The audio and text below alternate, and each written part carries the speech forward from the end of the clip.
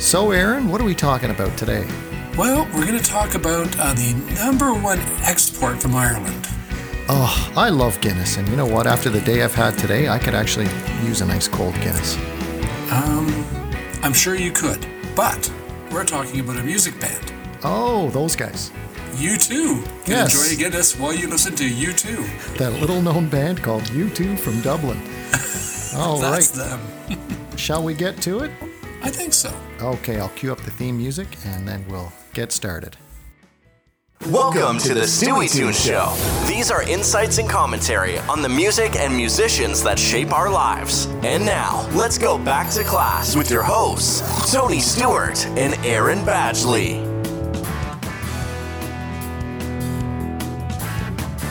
Well, Aaron, how you doing? I'm not doing too badly, sir. I'm not doing too badly at all. How are you doing, Tony? Well, I'm doing well, but a little disappointed that I couldn't have a Guinness, but...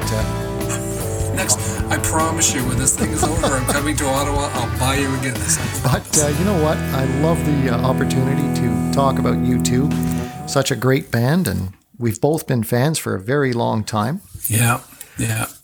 And yeah, go ahead. Well, you know, I should mention, because you knew this, we check stats on the podcast. We can see where people are listening from. Yes. And Ireland is one of our hotbeds of listeners, believe it or not. That is our second biggest market, is Ireland, behind Canada, and bigger than the States. Good taste in Ireland. Yes, they have great taste. And so we said before the season started, we should do an episode about U2, just as a shout out to our Irish fans. So here you go, folks. Yeah, and you know what? It's one of those bands that, you know, I mean, I got into during the original Irish punk phase.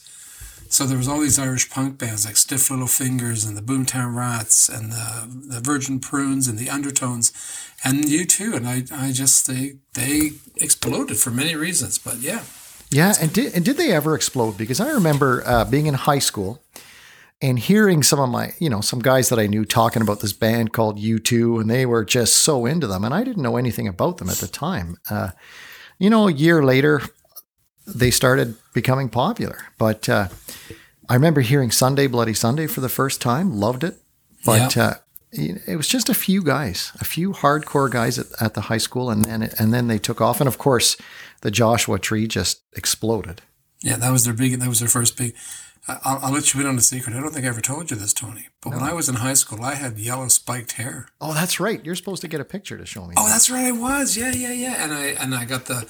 Yeah, so you see, I was into the whole punk thing, but yeah, it's amazing that they're like the Beatles in one way, and that is that the Beatles in 1967 were appealing to the underground and the massive pop market, and the same can be said about U2, like Joshua Tree. That was being played on all the alternative rock stations and being played on the pop stations. Yes. You know what I mean? So. Yeah, that really broke out big time.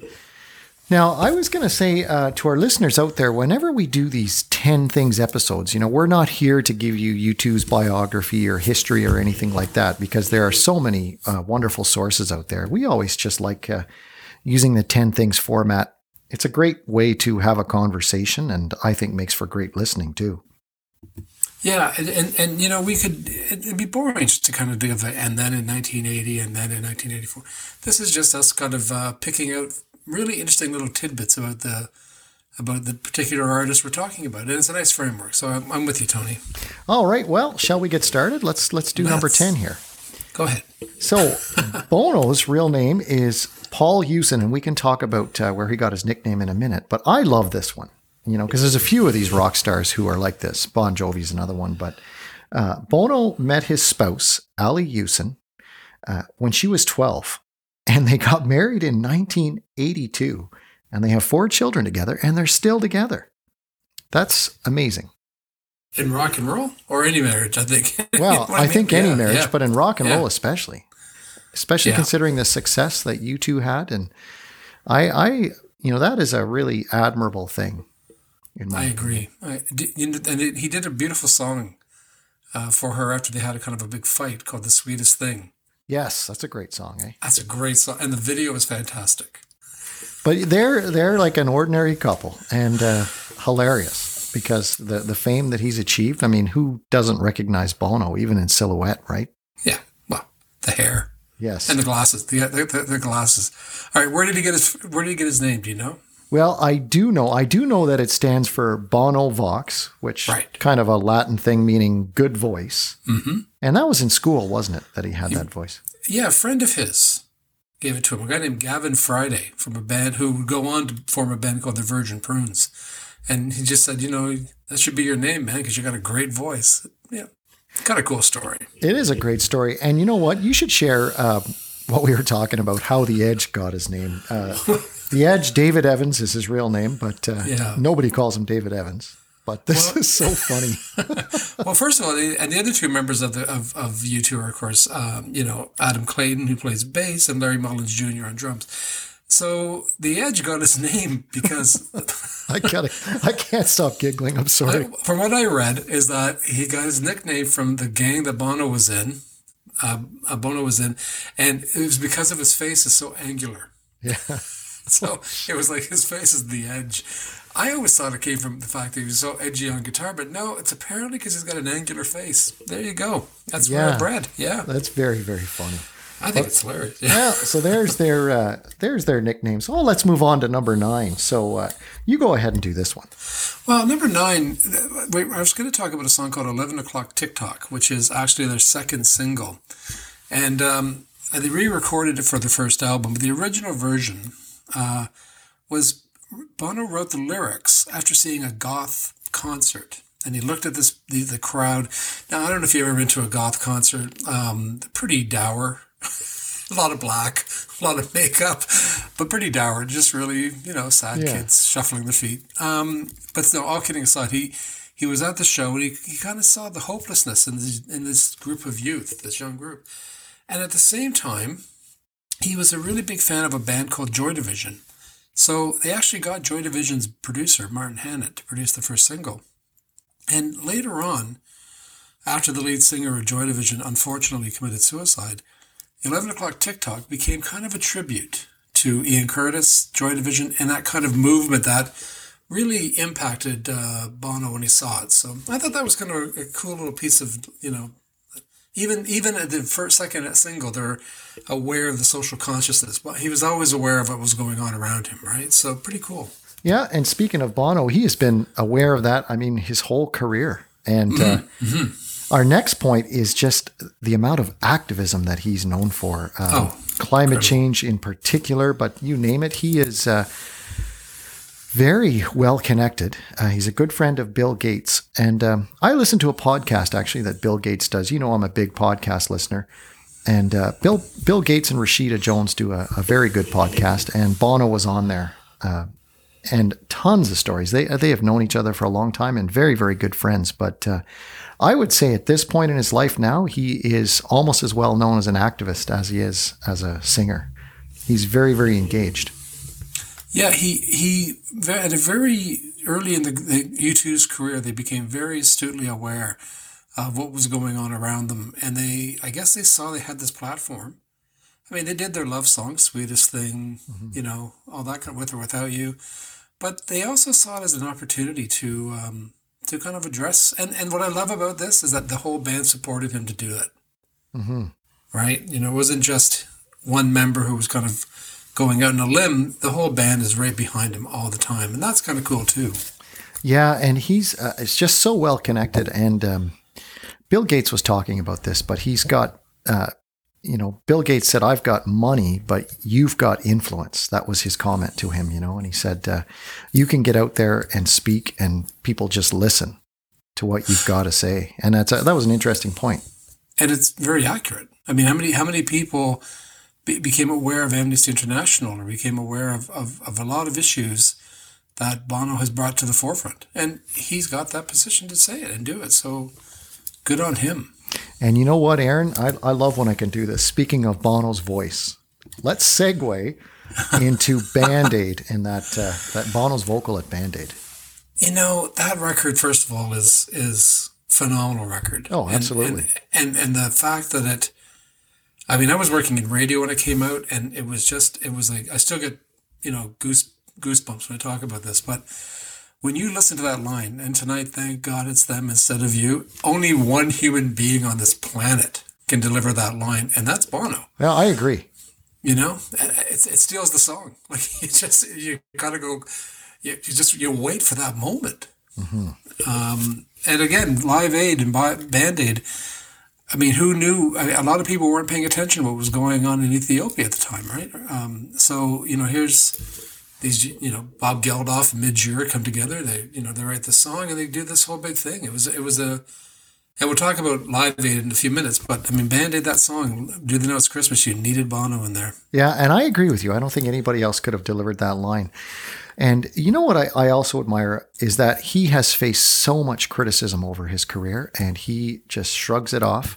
Because there's always that criticism, right? You're a rich entertainer, shut up and sing. But he knows what he's doing, and he's passionate about it, and he's vocal about it, and good on him.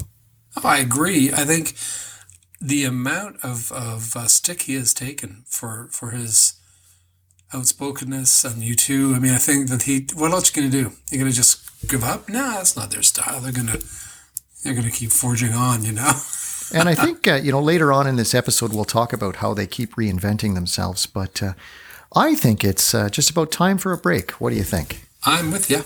All right. I've got a good Canadian connection for the music history moment tonight, folks. So we'll be right back. It's always nice when we can feature a little Canadian content in the music history moment. On February 27th, 1977, Keith Richards was arrested at the Harbour Castle Hotel in Toronto after he was found with an ounce of heroin following a raid of his hotel room by 15 Royal Canadian Mounted Police. Richards was charged with possession with intent to traffic, and he faced 7 years to life in prison. His bail was set at $25,000. And now, let's get back to the show. And we're back, and boy, Keith Richards got in a bit of hot water over that one, didn't he? Yeah, and part of that, when he got arrested and all that, he had to do a benefit show, and he did it in Oshawa. Whitby's my hometown, but they played in Oshawa at the Oshawa Civic Auditorium. Oh, okay. That's probably the biggest thing that ever hit Oshawa since GM. Let me tell you, man, that was so cool. It was very cool. Didn't get tickets, of course, but I tried. Yeah, exactly. Well, let's move on here. Well, speaking of tickets, wait a minute. Speaking of tickets, You've seen U2 live, haven't you? I have seen U2 live. That was on my bucket list. I saw them on July 8th, 2011, so nearly 10 years ago, at the Hippodrome in Montreal when they were doing the 360-degree tour.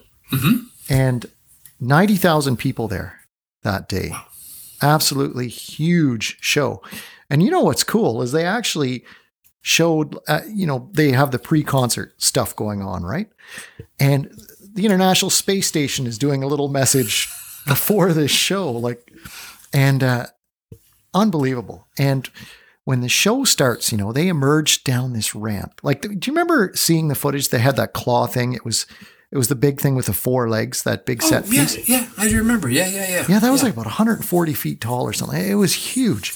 Now, we were quite a ways back, and it was so many people there. But they emerge out of the fog down this ramp, and it's like mythology almost, like these gods walking down this ramp.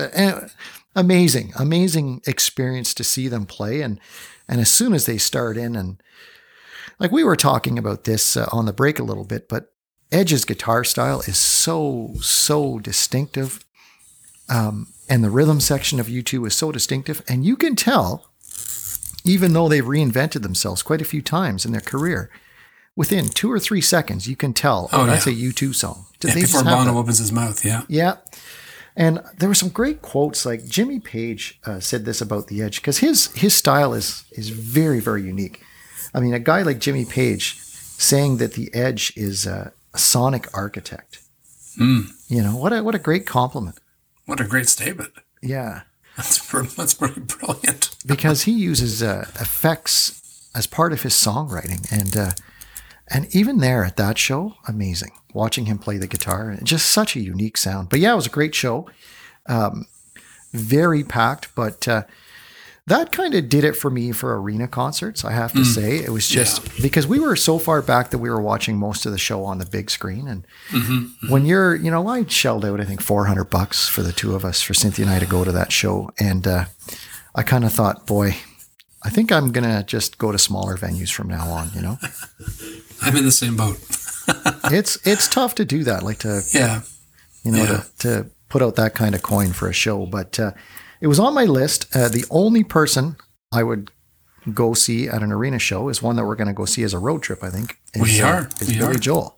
When Madison Square. We got to get down to see that for sure. Oh, 100%. Actually, that was the last stadium show I saw was in New York City. I saw Jethro Tull. Oh, nice. It was very nice. So, let's talk about his work with Brian Eno. Now, I'm going to just shed some light here and just say that I love Brian Eno. I think the man is a freaking genius. I love Roxy music. When he was in Roxy, I love his solo stuff, his ambient stuff, his soundtrack stuff. I love Brian Eno. So it was curious to me how it would work with U2 and Eno working together, because if you think about it, it shouldn't have worked. Only because, Eno came from this kind of avant-garde, very out there, and here's this band making hits, and they came together and they did the Joshua Tree.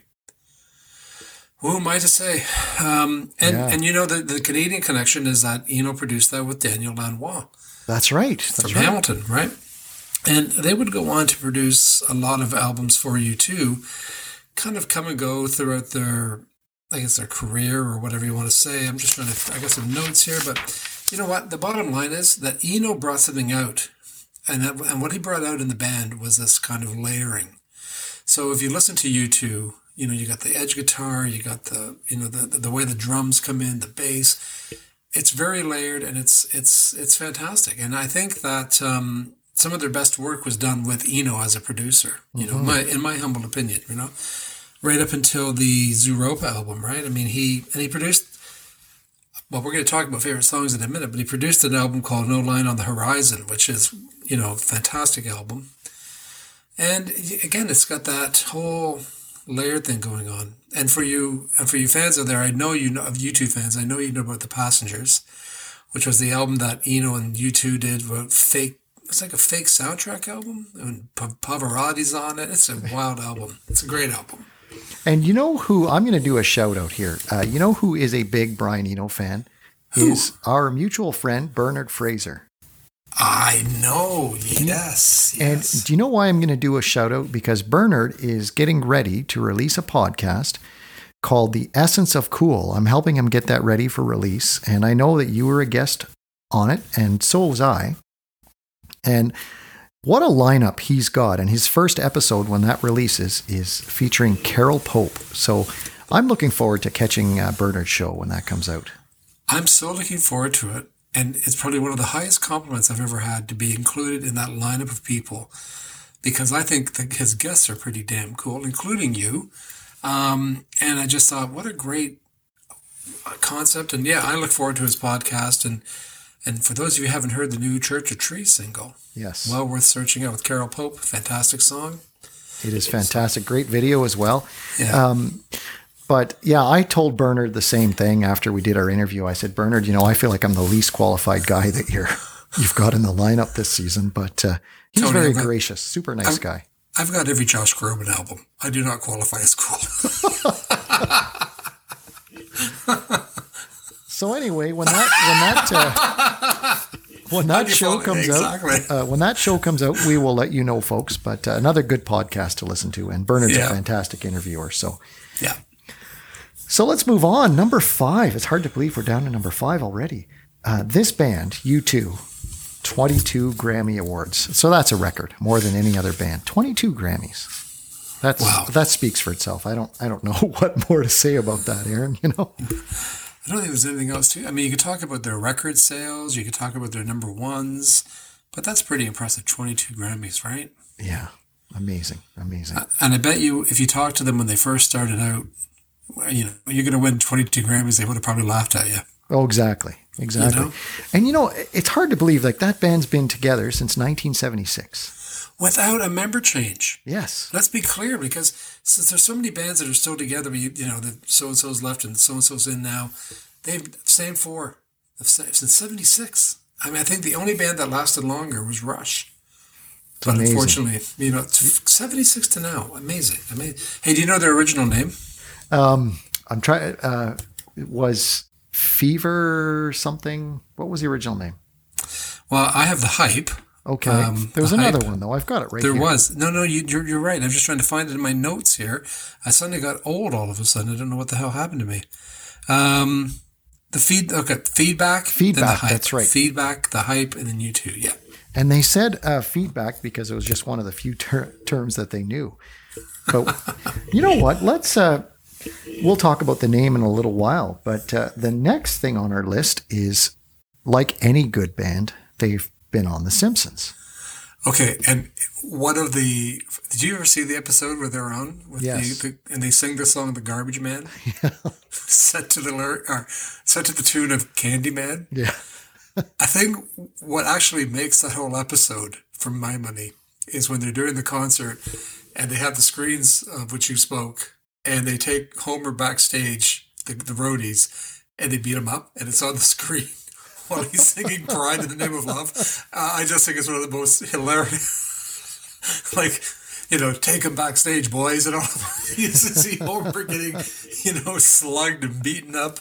But I think that they were one of the first huge bands to kind of guest. And then not only did they just lend their voices to characters, they actually recorded a song specifically for the show. Yeah.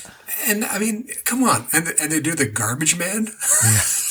Well, that's what we say. Hey, you've made it when you're on The Simpsons, right? Yeah. And there's been some pretty big acts on there. Yeah. All right, let's do one more, and we'll take a break after that. So we were just mentioning a few minutes ago, they've been around since 76 without a lineup change, but I love this. The name of the school in Dublin, Mount Temple Comprehensive School, is where they met. And Larry Mullen was trying to put Larry Mullen Jr. was trying to put the group together, and he was going to be the leader. And he said that lasted for about 10 minutes until Bono walked in. And that was it. And when Bono walked in, it was very obvious who was going to be leading that group. But yeah, pretty clear.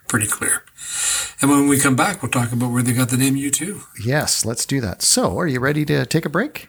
I'm always ready to take a break. I could use some water. Yeah, me too. So we'll do the birthdays, and we will be right back. For the birthdays, we're going to go to February the 28th. And first up, in 1942, Brian Jones, who was a founder of the Rolling Stones, was born. Next up, we're going to go to 1948, and we saw the arrival of Jeff Nichols, who was a longtime member of Black Sabbath. In 1957, Cindy Wilson of the B-52s was born. And also joining us in 1957 was Ian Stanley from Tears for Fears. And now, let's get back to the show.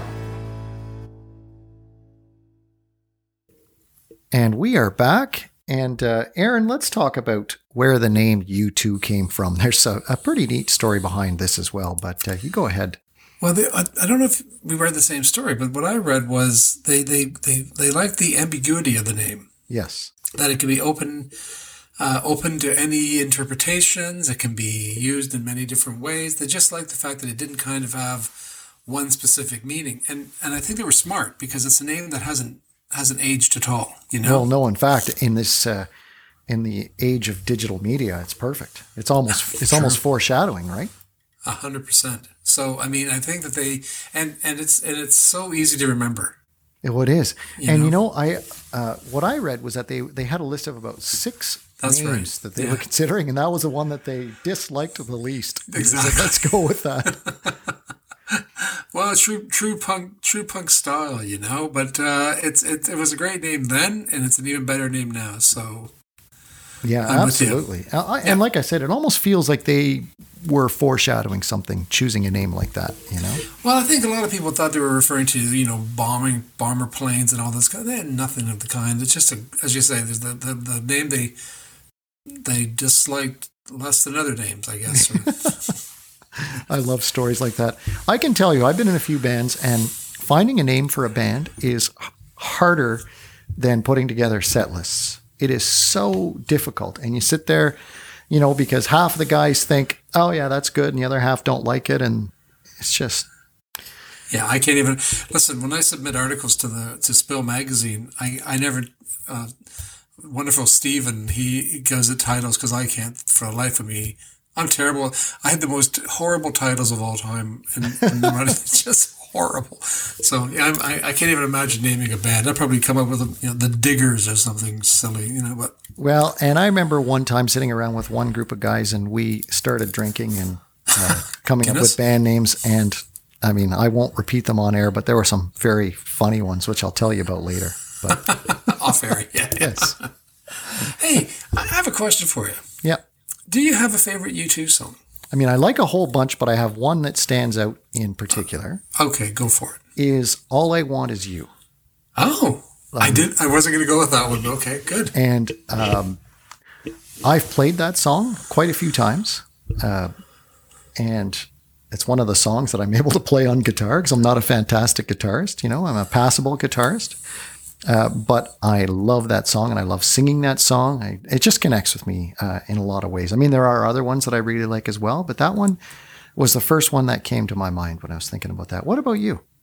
Yeah, I love so many, and two. I couldn't get it down to one. I had to go with two. So one is "Angel of Harlem." Oh, I love "Angel of Harlem." It's such a great song. Oh, yeah, it's one of my top ones too. Yeah, and I mean Billie Holiday, and I mean of course and the other one is a song that you talked about briefly about the Grammys because it won a Grammy for Song of the Year called "Beautiful Day." Yeah, another good one. A beautiful song, which Bono said was basically about a person who's lost everything but can still find joy in what he still has, and it's one of those songs that just moves me to this day. Like it's an incredible work, and again, some great instrumentation in there, and so those are my two favorites. So there you go. Yeah, and it always just impressed me how, well, very much like the Beatles did, right? Reinvented themselves, and quite a few times too.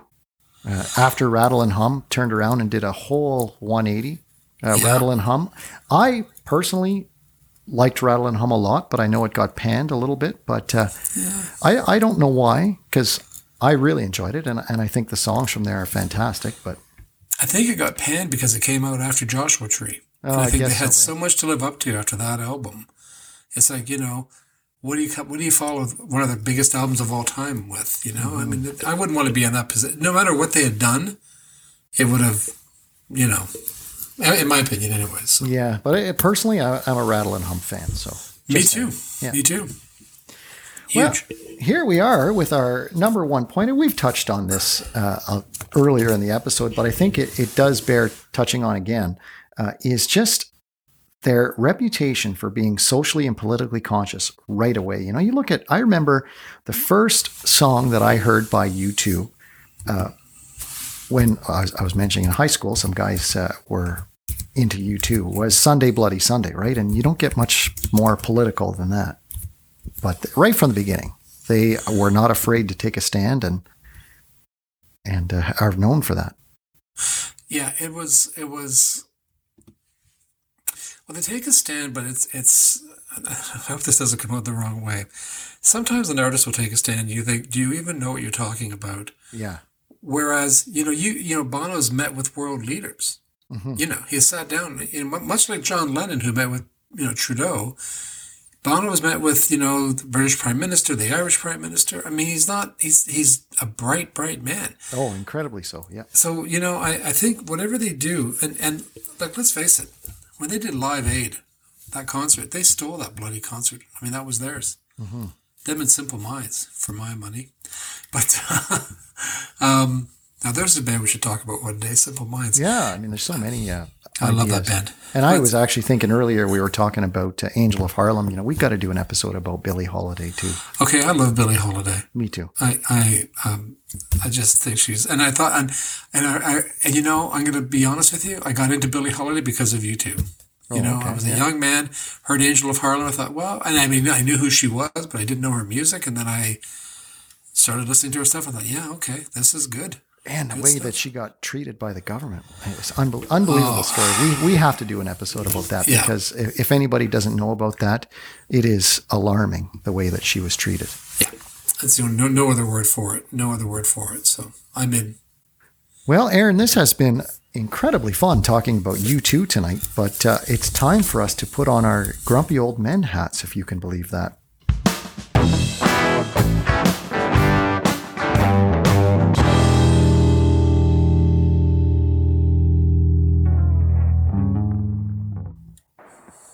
I wear mine all the time. So what's eating at you tonight? What's your get off my lawn moment Well, here? I know we had talked about doing one thing, but I'm gonna switch gears here. Okay? Yeah, Hope you let's don't save mind. that other one for next week. Okay. So here's and this came about because of this past weekend in Toronto. We had a lot of snow and I was shoveling a lot. And what I noticed was that people would shovel their driveways after our little side street's been plowed and push the snow on the road. I mean, not just a little bit of snow. I'm talking, okay, folks, why would you push snow on a freshly plowed road? The plow's not coming back to get your little stack of snow. It's staying there. So that's my little, just consideration. I know shoveling's a pain and I got mountains of snow on both sides of my driveway, but look, if the plow's coming, shove it out. If the plow's come and gone, stack it up. Okay, that's all I'm saying. And you live with in me a here? yeah, I am with you. And you live in a neighborhood, right? So how high are your snowbanks right now? Are they pretty tall? Yes, I'm in a cul-de-sac, so Okay. we're at the very end of the cul-de-sac, and so all the wind and everything else. Well, I would say that on the right-hand side, the snowbank's about 4.5 feet, and on my left side, it's probably about 3. Only because I think I've destroyed my hedges. The weight of snow is weighing them down. So there you go, folks. Do not please put your snow out into the road. Please, Especially in Toronto when the you don't want the military getting called out. see, I didn't go there this time. And I could tell by the look on your face right now that you knew I was going there. I did.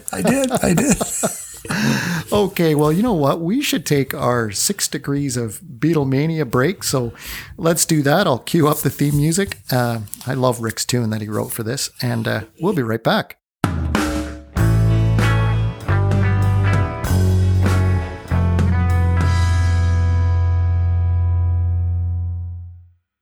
Okay, let's do some Beatlemania.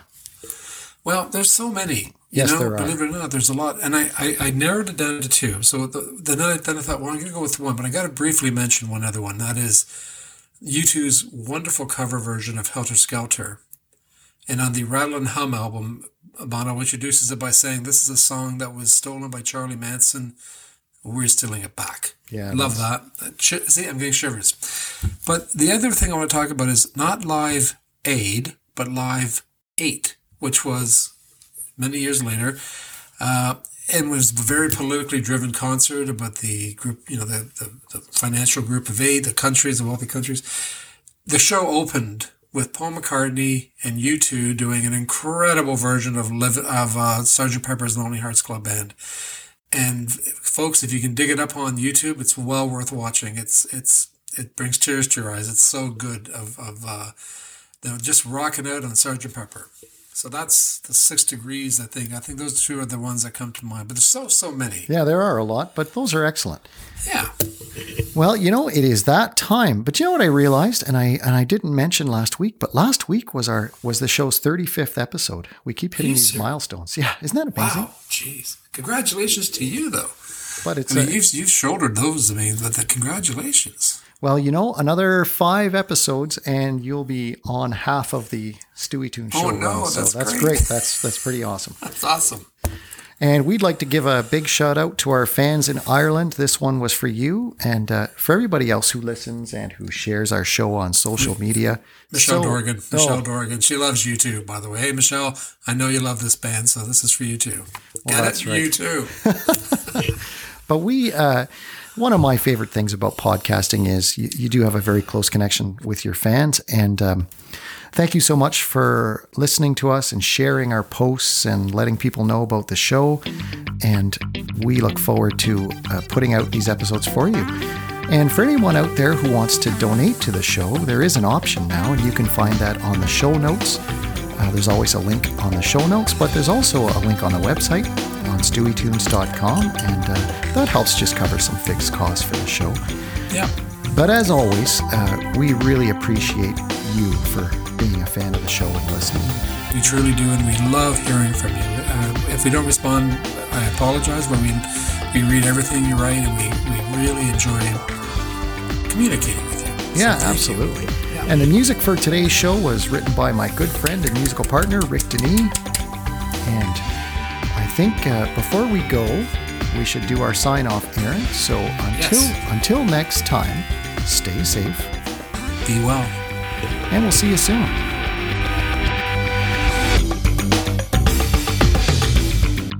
Thanks for listening to the Stewie Tunes Show. Follow us on social media or visit us online at stewietunes.com. And if you're enjoying the show, don't forget to click subscribe.